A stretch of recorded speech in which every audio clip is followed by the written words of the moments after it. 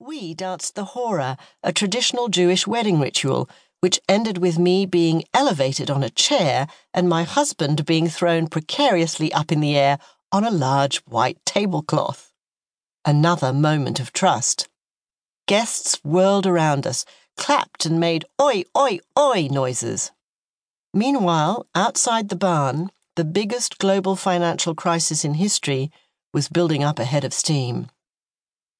It was, of course, the beginning of the nerve-shattering period when many businesses fell off a cliff and the world's financial system came closer to collapse than at any time since the Great Depression.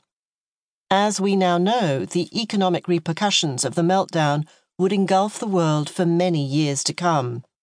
But my wedding day, rich with tradition, also marked the downfall of something more profound: public trust in institutions. Who was to blame for the crisis? What were the main causes? These questions were at the heart of the Financial Crisis Inquiry Commission, created to investigate the banking collapse, and the answer was damning. The crisis was the result of human action and inaction, not of Mother Nature or computer models gone haywire, the 525-page report found. To paraphrase Shakespeare, the fault lies not in the stars, but in us. In other words, the meltdown was an avoidable human disaster. The federal inquiry hammered the embarrassing failures of regulators, whom the report described as sentries not at their posts. The finger was pointed squarely at the Federal Reserve for its failure to question widespread, egregious mortgage lending, over-reliance on short-term debt, and the excessive packaging and reselling of loans, along with many other red flags. According to the report, however, the main culprit was not the toxic financial instruments, but the human failings that drove them: reckless risk-taking, greed, incompetence, stupidity, and a systemic breakdown in accountability and ethics. It wasn't the first nail in the coffin of institutional trust, and it probably won't be the last, but the financial crisis struck deep.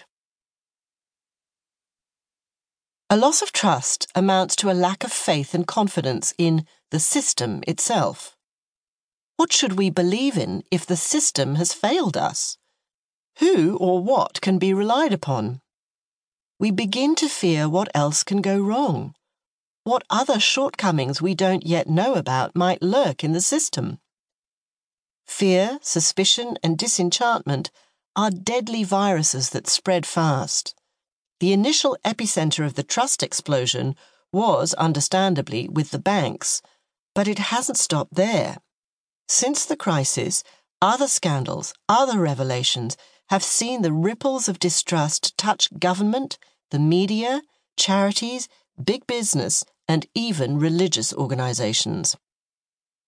Like the plot of some overblown soap opera or Jacobean tragedy, the episodes of unethical behavior have come thick and fast, from the lurid, even criminal, to the just plain stupid, and sadly routine.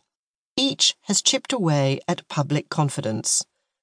The British MP's expenses scandal, the false intelligence about weapons of mass destruction, Tesco's horsemeat outrage, price gouging by Big Pharma, the BP Deepwater Horizon oil spill, the dishonours of FIFA's bribery, Volkswagen's Dieselgate, major data breaches from companies such as Sony, Yahoo and Target, the Panama Papers and widespread tax avoidance, the exchange rate manipulation by the world's largest banks, Brazil's Petrobras oil scandal, the lack of an effective response to the refugee crises, and last but not least, shocking revelations of widespread abuse by Catholic priests, other clergy and other care institutions.